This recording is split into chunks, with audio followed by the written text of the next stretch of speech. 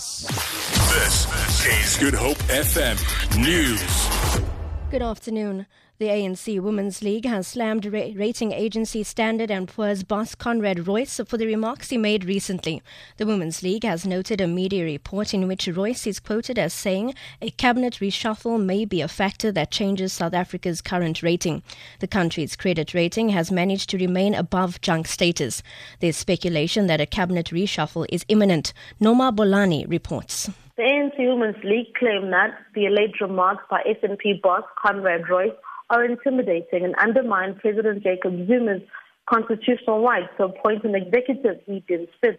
It added that the president's decisions are made in line with the ruling party's mandate and not by scare tactics by external factors.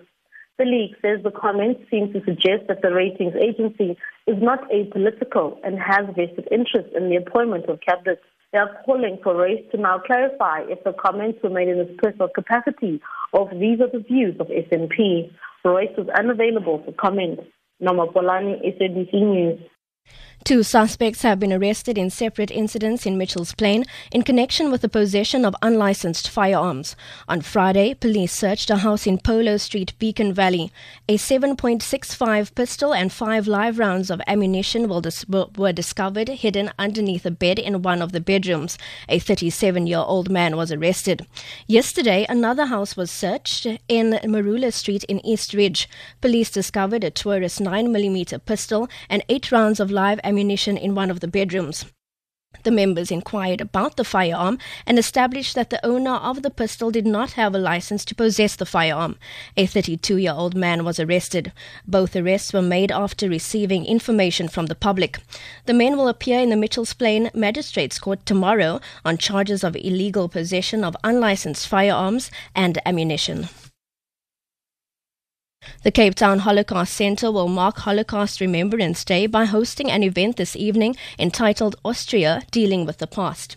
The United Nations Holocaust Remembrance Day is commemorated annually on the 27th of January to remember the millions of people who were murdered during the Nazi Holocaust. Austrian economist and Secretary General of the National Fund of Austria for Victims of National Socialism, Hannah Lessing, will deliver the keynote address. The Centre's Orly Barnett has extended the invitation to the public.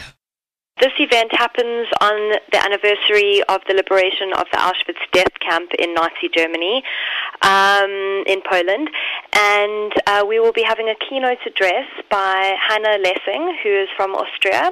She will be talking about Austria dealing with the past, their restitution, and their future of remembrance. Moving to international news now, where German Chancellor Angela Merkel has strongly criticized a new U.S. travel ban on people from 7 Muslim-majority countries. She was speaking in an interview with German magazine Der Spiegel. Merkel says she's convinced that even the necessary decisive battle against terrorism does not justify putting people of a specific background or faith under general suspicion. On Friday, U.S. President Donald Trump ordered a 4-month hold on allowing refugees into the United States.